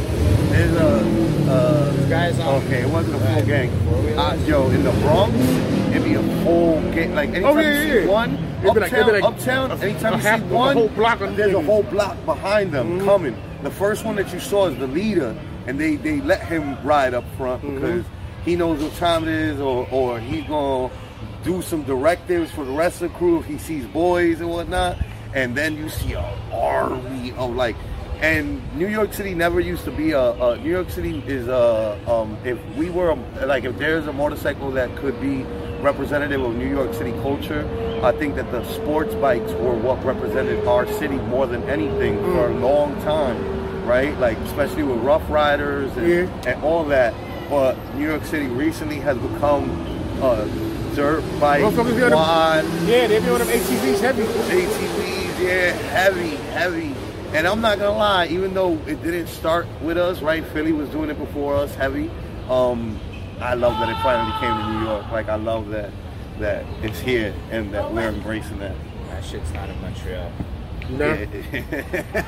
Nah, y'all too fancy. Nah, more like traffic laws is that shit. Like, you can't have lights on the bottom of the cars. I mean, all that shit is illegal here. That's not legal. But they're gonna come through on ticket quarter time of the year and be impounding your cars and everything. So if they see you, they're gonna get you and they're gonna take that away from you. That's the other thing is that these kids, they don't keep their shit. They have garages. Ain't none of that shit legal. All their shit is hidden. That's why, like, everything is if illegal. they see you, you're losing it. This is still the other thing also happening here, and that's why they have the gang, and again, that's why the guy's in the front, because he's gonna be the one to take the cop on the joyride and outrun him while everybody else leaves, goes to another location, and keeps on riding. The point is that it's not legal, but we're just New York. New York is the home of rule breaking, Facts. and we perfect rule breaking. We're very, like when we were talking to you about the bud, right? Like right now, New York just became legal, right? And people are now selling bud in the streets, even though they technically speaking shouldn't, right? Outside with tables and shit. The workaround in New York, which the government of the city government and the state government are upset about. They're literally in the middle of trying to figure out a law to pass to correct it, which is the way that we're getting around the law right now is, I'm not selling weed, I'm accepting donations. To which cops are just like caught in a catch-22 of like, as long as you don't have more than what you're supposed to have, right? It'd be like me taking out my personal stash. You said I could have 1.5 ounces on me, or up to 2 ounces. I forget what the number is. I think it might be 2 or 3 or some shit like that. Yeah, two or three. And so along with that is like, you're gonna tell me I can't give my friend some bud, and then my friend can't give me some bread as an appreciation for the donation. It's just New York is the king of that sounds like when motherfuckers was mixtape shit, and it was like, yo, they was like, nah, so you can buy the sticker. We're not selling the mixtapes. You can buy the sticker, and we're gonna give you the mixtape for free. Nigga, nobody buy. Is that why part of why stickers be everywhere? Nah, well, the stickers that was a huge part. That was a huge part of the street culture back in the day. But when mixtapes, when they started cracking down on the mixtapes were never legal. They were all, it's copyright material. Yeah. So mixtapes, by essence, are illegal anyway. But obviously, people were still selling mixtapes. But when they started cracking down, like I think around after them Napster times and all that, and they was raiding spots like the motherfuckers was selling drugs, like motherfuckers selling mixtapes. So they started cracking down and shit and running in spots like downtown, all over the city, Canal Street, everywhere, everywhere. But they started trying to make a loophole. Like, okay, we're not selling a mixtape, but we'll have this. You'll buy this sticker, and we'll give you whatever DJ mixtape along with it because we're not selling the mixtape. You know what I mean? So that was just a workaround. Yeah, New York again with there's always a workaround. There's a workaround everything. Well, New Yorkers are gonna be the first ones. Listen, when we were all in the middle of COVID quarantine, we just heard that they were gonna be giving vaccine passes to the people who get vaccinated, and the immediate next sentence I heard from the homies was, "Oh, we got a bootleg that." Immediately. New York, man. We're always trying to get over, man. We are the kings of skirting around the rules, breaking the rules, and figuring out a way. Look at how motherfuckers cross the street, bro. You can just look at... Yeah, we don't... Everywhere else, jaywalking is illegal. In New York City, cops will watch an army of people jaywalk and not say anything because that is New York City. And it's still illegal. It's still illegal. It's against the law here, too. Again, right? It's one of those things. Like, it's in the laws. Jaywalking is illegal here. Like that's what I'm familiar with back home. You jaywalk like crazy. But, like, there's a lot of other shit I find, like, y'all don't have the same level of regard that we do for the legal authorities and consequences in a lot of ways. Like, I'll be doing stuff and Flacco will be like, why are you doing that? I'm like, well... We were in the car. We were with Bucky. We were in the back seat, and he put a seatbelt on. I mean, It's I not. respect the same. It's the law out there. But it's a law and it's my ticket. individual law. So it's not like his you'll get a ticket. ticket. I learned that shit and that's as of 16. So as of 16 years old, you're being taught, put that shit on because it's your ticket. In New York City, your parents would say that shit to you in the car. We just got to a place in the last 10 years, I think, where the front passenger, they'll give you a ticket individually by itself if he doesn't have on. Yo, I actually got a ticket for that one time coming from crazy. And it was some dickhead shit because we talking about how motherfuckers don't. You know what we being a dickhead, bro? We was in the city coming from whatever club. We was coming from somewhere, maybe whatever. We was in Midtown. That's where we was coming from. And we was right off the corner. Like me and Bam. Hey yo, shouts to Bam. As soon as some peel off, like we at the corner, this motherfucker dead stops the car. Like, yo, you ain't got the seatbelt. I'm like, yo, motherfucker just pulled out. Like, yeah. What's wrong? And he gave me a ticket. That's the only time. That's the only time it ever happened. But that was Town Square. He's being a dickhead. Yeah. I don't even know if I paid that shit. I mean, shit. We'll find out if I. But now we won't. I got a ticket for that shit one time. Yeah. That's crazy. I got a ticket for that shit. Yeah, one and time. that just started happening in the last decade. Yeah, it was a while. It was might have been a little more than 10 years ago. Between it's, you know what it is, part of my age, man. I keep on forgetting that like 9/11 was a long time ago. 9/11 was a very long time, bro. The 90s was like 422 years ago, bro. There's people that are born the year that 9/11 happened, and they can now legally drink. Just put it into perspective like this. Put it in perspective like this. And I forget that because think about I wasn't legally able to drink back then, but I was. Bro, they're full adults that have never seen the 90s. Right. That's a lot. And they're adults. Think about it. It's 2022. I don't know, 2022. Yeah, you were born in 2000. You're an adult. You're a college graduate. All that shit. And you don't know the 90s. Don't at know all. nothing about that shit. Nothing about the 90s. They call it the 19th century, to which I'm like, yo. Oh, the 1900s. The 1900s, right. That they call it the 1900s. And I'm like, yo, y'all disrespectful, but it was the 1900s. It was. It's definitely another time. Back in my day. Well, it's back in the days before cameras, because like everybody grew up in cameras. No, it's back in the day before everything was broadcast. Yeah. Before we had cameras. We had all the technology, but now the smartphone invention. Everything is literally in your fucking pocket, and it's been like that since what? When the iPhone came out, like 07? 07, 08. So like so. And even then, when it first came out, that first, up until the third one, it took a minute for it to catch. But that was like, okay, I could take pictures. I got my camera on me, I got my music on me, I got everything is right here. I can tell you as a BlackBerry person, it took me up until the third iPhone to finally. It was also BlackBerry was getting like by the time the iPhone 3 was coming, BlackBerry was like falling off hard. Yeah, and BlackBerry was strong for a minute. It was strong for a minute. They had good business. That pad was so cracked, I used to fuck with BlackBerry. That's my shit. I love that pad and that little rolling ball. And the BBM messages and shit. I actually didn't have that. BBM was fun. Yeah, that was a moment in time. That was a moment in time. Honestly, for a minute, BBM served the same purpose as green text and shit on iPhones, and it had like the same level of cultural impact. Yeah. For a second, and like most of my people, like when I traveled, like when I was out, like when I went to England and shit like that, that's how everybody was communicating with BBM and shit like. So I have to just hit them on BBM. Like in another country, not really running up the phone bill and shit. That was that was the better AIM alternative. Word. You know what I'm saying? Now we going back to the to the ancient internet shit.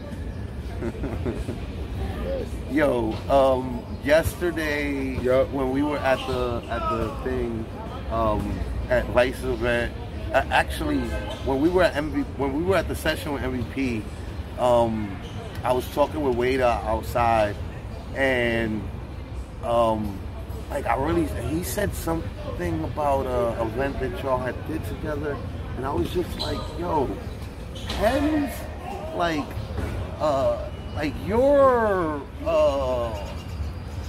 personalpedia, right? Like, not the Wikipedia, not your encyclopedia, your personalpedia of like life situations and the people that you know, right? I think, did we on the first interview talk about homie who passed away, the actor that was a big fan of yours, Pax? Bill Paxton? Bill Paxton? We might have. I don't know if we did. We can always bring it up again. Yeah, but I think that's like a perfect example. Like Bill Paxton, the actor from he was in Armageddon, no? He was in a bunch of shit, man. He was in like Predator, Weird Science. Weird Science is really like the us thing, right? Yeah. Like that's what he came up to me, introducing himself as the guy from Weird Science. I'm like, yo, come on, son. I know who you are. Bill Paxton. Yeah. Rest in peace. It was his son actually, but he was still. Like, he came up to me, like, on some regular, like, hey, what's up? And I'm just like, what's the name of his son? Chet or some shit like that? Chet? Something like that. Chet on I think that was his name. Because he was like, yeah. And he was just like, hey, what's up, man? Yo, my son's a big fan of that. I'm Chet from Weird. I'm like, yo. Bill Paxton, man. Yo. Fucking Bill Paxton, bro. Yo, that is really cool of him, though. Yeah. Because a lot of actors don't like being called by their, characters in movies. That's true. They're like, yo, I'm X, Y, and Z. I'm not this character. I can tell you some. I can tell you some dickhead shit I did in LA. But put a pin in that so we can get back to that. But no, go ahead, please. He was in like, yo, the first, no bullshit. Like the first 3 or 4 times when I first started traveling in LA, like no cap, bro. The first 3 or 4 times I went, I saw somebody that was from Friday. Every time I went, I see somebody from Friday. It was fucking crazy. Who were the names? I was in the Roscoe's on Sunset and Gower, and Tiny Lister, rest in peace, Debo. He was up in there, and I'm like, oh shit, and he wasn't. Maybe he was like not. You know, bodybuilders, they go on and up off. And go up. So when I see him, I'm like, oh he ain't that big. Like, he was a big guy, but like when you see him on it's TV, like, I mean, look, when we were young, right? Right. And you saw him in the Rocky movie. Right. The Hulk Hogan shit. Hulk Hogan movie. Yeah. Right, because it was Hulk Hogan's movie. Right. But so I seen him. Then one time, I got another story. I had actually. Anyway, that's another story. I bagged somebody that was in a Friday movie. That's another story for another day. Man, shouts to that young lady. Yeah, shouts to her. Friday after next. Anyway, I saw. Oh, so one time I was with Bam again. This is like maybe the first. Shouts to Bam. We was out there for like whatever All-Star Weekend back Bam then. is the bro. And we was out there. We was pulling up to this fucking party. Niggas is drunk. Niggas is wild lit. Like, we young, bro. This is young. Like, we kids. Young like, and wildin'. Yo, fucking Clifton Powell was that. Wait, Pinky. Word, yeah. So Clifton Powell just happened to be like, I don't know if he was going to the club or whatever, but he was right. And we young, stupid as shit. It's kind of like Cameron with the Larry shit with Larry. Right. Kind of like that. So I see him and I'm like, but I'm like I said, I'm lit. I'm stupid. They're getting bigger. I'm stupid. You know what I'm saying? So I'm lit. Man, we pull up and I see him and I'm like, yo, Pinky, what's up, nigga? Yo, doing the fucking voice and all that shit. Idiotic, bro. If you was like, what's up, nigga? Idiotic, bro. And this motherfucker looked at me, but he just looked at me kind of like grunting, like, like he obviously was like, fuck out of here, nigga, but he didn't. You know what I'm saying? He gave me this look like, and kind of rumbled out. Clifton Powell do look like, outside of that role, he's a very classy guy, maybe. Yo, you know what I mean? Or like the hood classy guy, right? I mean, like he was the guy in around the hood. He's like the Samuel L. Jackson, like maybe one little.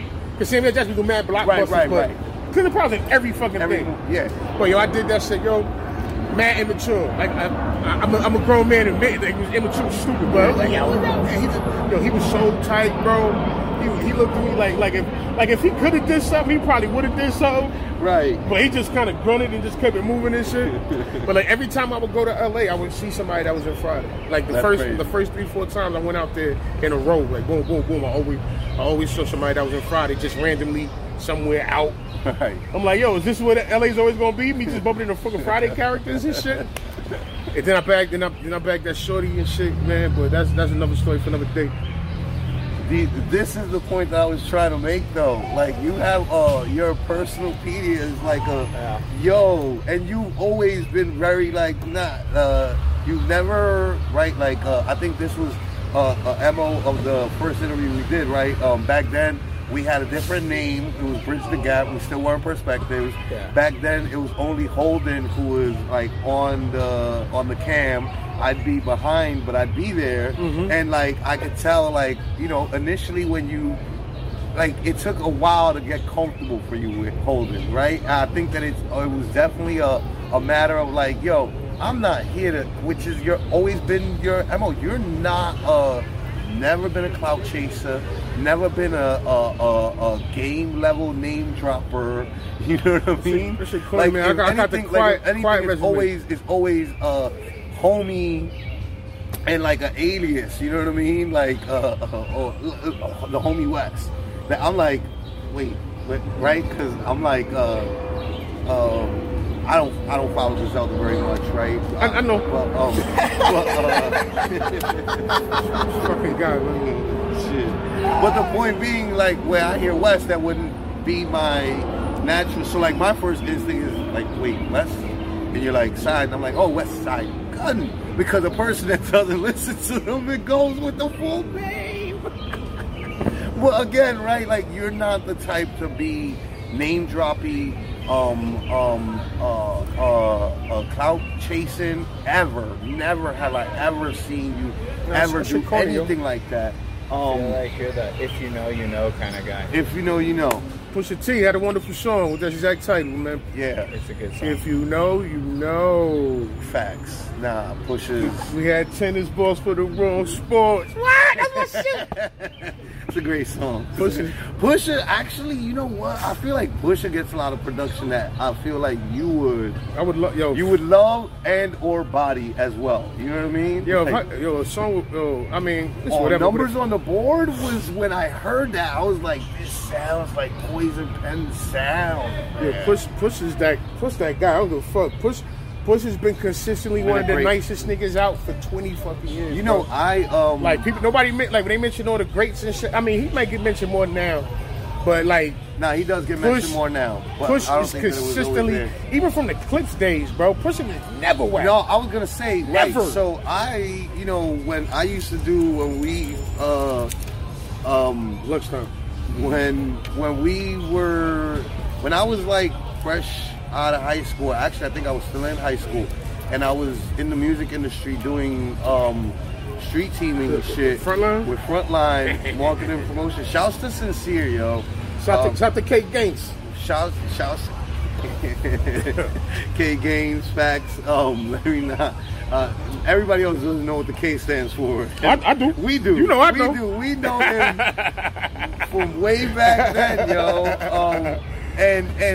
But shouts to Sincere for being like first black man on Black Entrepreneur magazine, for making the first million out of street teaming, always giving opportunities to other black men, always, you know what I mean, like fostering independent business in them. But the point is, back then, right, I used to street team, and shit, who was it that you said? Or I did. I mean, I did Priority. You know, did Priority. Duck Down, obviously. Duck Down. Refugees, Fugees, White Club. No, you say you did street team stuff for White Club. Mm-hmm. That's right. Super good. I got. Somebody sent me a picture. My man Eric, Eric. He's a very influential photographer. Like he got. I can't Google him. He got classic. What was his name? Eric. His name is Eric Monroe, but he goes by Eric. Right. He's not from Toronto, but I don't know where he comes from. With a dot in his name, or with the word dot? It's like T dot, like the dot. Like a Toronto head? Like TDOT or like T period? Listen, I don't remember. But he's from Jersey. He's not from Canada. So. Word. But whatever. He's a photographer. A lot of classic shit. Like, you can look him up. I don't know if I can tell you type of that. But he got a lot of classic photos you've seen from back in the day. He took them. And I was on the ground one day. I got a message. Son sends me a message. Yo, my son's been watching you, yo. He's talking about battle rap. He was like, yo. And this dude's like, you don't know me like that, but I've seen your development. I've seen your growth. You done came a long way. Like, just out the blue. He said, yo, my son's watching battle rap, and I'm like, yo, I seen this dude when he was a kid. Right. And this motherfucker sends me a picture. Sends me a picture of me standing outside B Street with the fucking Wycliffe flyers and shit.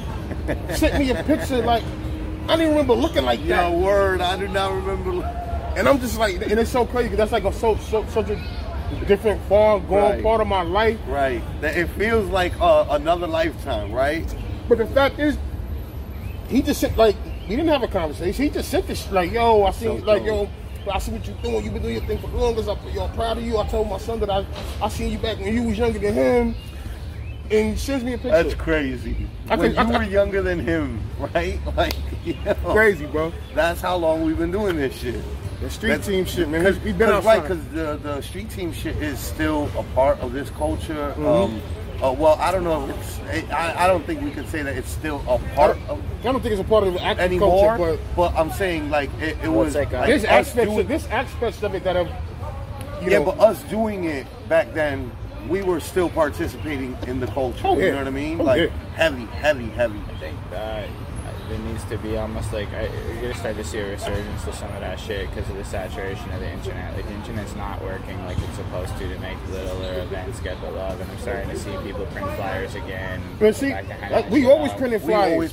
I always was like, yo, like we gotta hit the street. We was always on that. Him and me, because we come from that background. Yeah. So soon as he gained control, after PH passed him the mantle of president, he elevated Sarah Connor to vice president and gave me the capo position. And you and me you would get flyers, and then I put together a street team, a modern street team back then. And I used to make sure that there was a guy in every borough and hitting the main hubs in every borough. And we actually did end up getting like I wouldn't say that majority, but we would get like a trickle amount of people that came literally via flyers, hand-to-hand flyers. I mean, it makes sense. It's just I think we as people along the way I never experienced that, right? Like I was just never around when people was really pushing it, or by the time I started going out, the internet had really become like the focus of this. But it was then too. This was only like 10 years ago. I mean. No, but 10 years ago, I still don't remember a lot of people handing me a lot of flyers as I went on the bus. Maybe in Montreal versus New York, I can't say. I know they used to. No, it was. This is what you say. Is that it? What you're? You know what I mean? Like it was that there weren't a lot of flyers being handed out back then. But the effectiveness of doing it, I think, is really big. Because the more I think about it, there have been multiple times where when somebody did hand me a flyer, you stick that shit in your pocket, but you don't even think about it. It's like an instinct. And then you get home, you're like, the fuck is this shit? And then we also, we knew who to target. Right. We did target our audience. Yeah, we would go to... I wasn't giving flyers out to old ladies. Yeah, we would all the hip-hop events, shit like that. We would target who we didn't just randomly give fire to people who's not interested. That's a waste of paper, bro. Go green. Like, come on. That's amazing.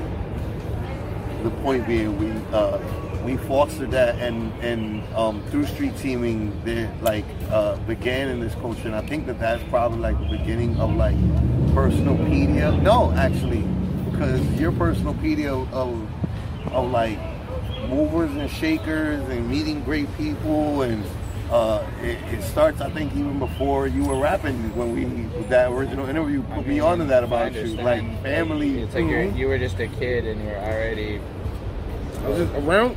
I just happened to be around it, man. Like I guess I was blessed in that aspect, man. You know, we had no choice where we were put, but you know. But you still took advantage of it. That's the yeah, for sure.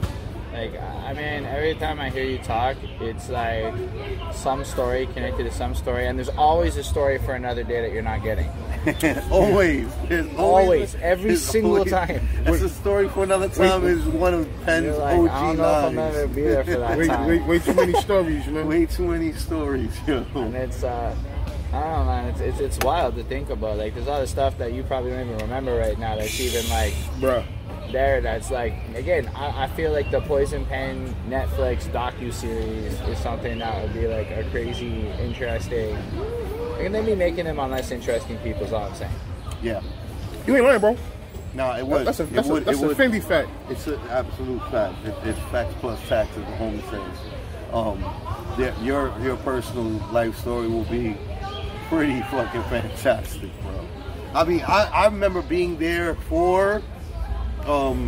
like these last couple decades, right? And I remember, and even then, it's not like I was on your hip, right? So like, I was there for wild monumental shit, and then I was probably not there for even more monumental shit, and then that only covers like close to 2 decades of these last 2 decades, and those incredible stories from you predate our friendship. Our brotherhood. There's more monumental shit to come. More monumental shit to come. Iceberg, Trinity. I want to shout my man out because my man Karate Joe just passed away. He was one of my big homies from that cypher outside battling in the street era. He never blew up for whatever reason. He was always in and out of, you know, locked up, shit like that. I heard nigga from Flatbush. But he just passed away. I fell out of contact with him, but he just passed away. But I want to get. It's the sun. I just want to make sure everything's still good. Okay. I just want to mention my man because he's probably not going to get mentioned a lot of places because he wasn't active putting out music and shit like that. But this nigga was one of the illest street rappers ever coming up. But I just want to mention something because nobody's going to mention it because it wasn't there to be documented. But I was there. And that should be the name of whatever I do. I was there, because I was there for a lot of shit. But when Eminem first came to New York in '97, 80 in hip hop. Before Dr. Dre signed him. Yeah, this is what got the ball rolling, because Doug Down was trying to sign him. A few people was trying to sign him. You know what I'm saying? But anyway, he came to 80 in hip hop. 80 in hip hop was our house. Right. I was saying, you know, a bunch of shit, you know what I mean, whatever, but he came through with, I think Young Zeno. Mm-hmm. Yeah, he came through with Young Zeno. And the other dude I think he passed away too. Slang Ton, I think he was there. Tongue. But anyway. I recognize his name. He was in the Weatherman. No, he was an outsider. He wasn't a Weatherman. Oh, no, you sure? Because I feel like he was an outsider and a Weatherman. I don't think so. I don't think there was no outsider. Nah, I don't think so. Maybe he just featured on a song with yeah, but the point I'm getting at is, yo, we was outside, bro. And this motherfucker Karate Joe battled Eminem on the corner of Lafayette and Houston. The motherfuckers battled outside for like an hour for like cigarettes and shit. And this nigga was smoking. Who? Karate Joe? Karate Joe. I mean, M is M. So I'm not gonna sit and act like shit.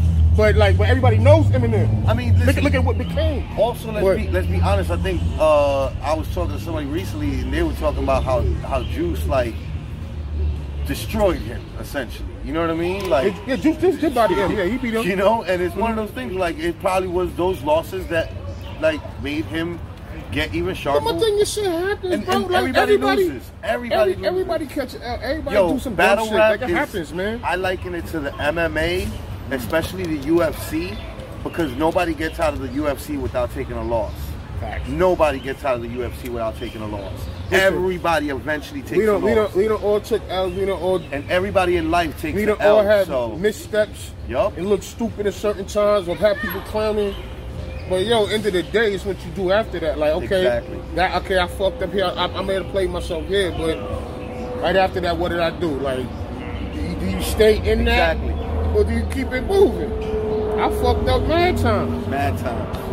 I was just talking to Holden about my, or we were talking on my brunch, me, Holden, Bucky, about my pause moment from hell, right, in battle rap. And I'm like, that's classic. That's classic. I think so too, right? And like people, like doofuses online always try to use it like against me. I'm like, bro, literally right after saying it, I was outside laughing with Lido and the homies about it. I was never embarrassed by that moment. I don't understand people that like have this like, oh, that's embarrassing. It's like, yeah, a lot of things are embarrassing, my guy. It's okay. Like, so I remember we did that shit with when everybody was just jumping and rhyming and shit. Motherfuckers did me brutal, kid. Nigga, right after that, I was upstairs getting high, bro. I was chilling. Like, it was trash. Like, it wasn't a good feeling, but so the fuck what? So the fuck what? Nigga, like, if you outside, shit happens, if bro. you're outside for real, you know that there's no way for you to get back indoors without some losses and not the greatest moments happening. It's like, okay, do you take that moment and fucking let it fold for the rest of your life? Hey, son, I literally did like 200 shows after that. You know what I mean? Tours, movies, and all that. So, you know what I'm saying? So what? So what? Who fucking cares? Nigga, it happens to everybody, bro. Like, like you can't. Like everything is not gonna be a shining moment. It's just the harsh reality of life, bro. Yup. Everything not gonna be a shining moment. I mean, you would want it to be, but shit happens, bro. Like, shit happens. It's just what it is, man. And honestly, a lot of times, I learned from a lot of my fuckers. A lot of times it's lack of preparation, or just sometimes you just do shit in the moment, and just because you feel it's necessary. And sometimes that just wasn't the right move. But oh well. Yeah. You learn from that shit. You learn. If you're willing to learn. Some people do fold. There are some people that have one bad thing happen to them, and like that's it. They never try again. And I definitely had a few moments where I had some embarrassing things happen. It's like, pick yourself up and dust yourself off. I done hosted Rock the Bells, right? I had one of them. My man Chewy just came home, right? You know what I'm saying? My man's son. My man's son Low. You know what I'm saying? He got locked up for whatever years ago, right? I ain't seen son in a minute because he was locked up. I'm dead on stage hosting. And I look in the crowd and I see, and I'm like, and he kind of like, what the fuck? It just, so I literally was like, I forgot that I was on stage. So I'm like walking over to him like, yo, son, what up? And I just did walk off the stage like there was... Oh, shit. And how high was the stage up? I mean, it was a Rock the Bell stage. It was one of the festival stages. Those festival stages are Yo, we're not talking about like I can get right here and climb up stage. No, we're talking about above human's arm grasp type stage. I fell right off that shit, bro. Oh my God, wait, I think I remember you telling me about that because your leg was fucked up. Oh no, that was another time I fell. That was Flagstaff, Arizona. Almost died. That was great. Jesus Christ. Mad injuries. Mad injuries. But now, rapping, yo. But yeah, but I like, nigga, that's not. What the fuck? I'm gonna dwell on this shit and cry, nigga. I got the fuck back up. I laughed at myself and I just kept going. That's it. I mean, obviously, I did. Who wanted to do that? But nigga, it happened. I fell. That's so it. the fuck what? Oh, well. If I dwell on this shit and beat it, then I'm gonna look stupid. Yeah. Nigga, I got the fuck back. I kept rocking and nobody cared because I didn't make a big deal out of it. Exactly. Shit happens. Exactly. And that's like a lot of shit you learn just doing this shit time and time again. It's like a lot of tricks of the trade that you just learn just from a lot of shit. Experience is the best teacher. You know what I'm saying? But that Flagstaff shit was crazy. That was me trying to jump to. That's back when I used to be running and jumping and moshing. I was a heavy mosh pit nigga. I used to get hit in the head with bottles and all that shit.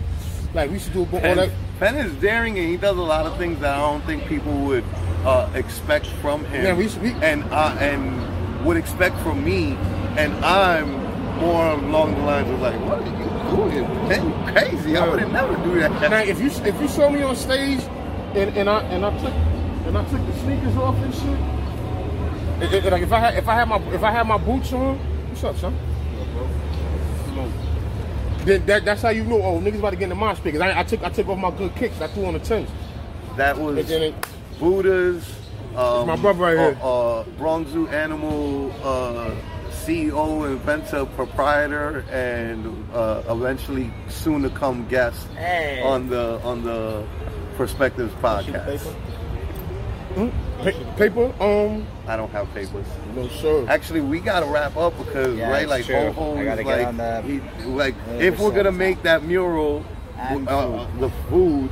Yeah, we're gonna have to wrap up so that we could get all of this stuff done. I would like to things done. make it across the border today if I can. And you're a fucking treasure. A legend.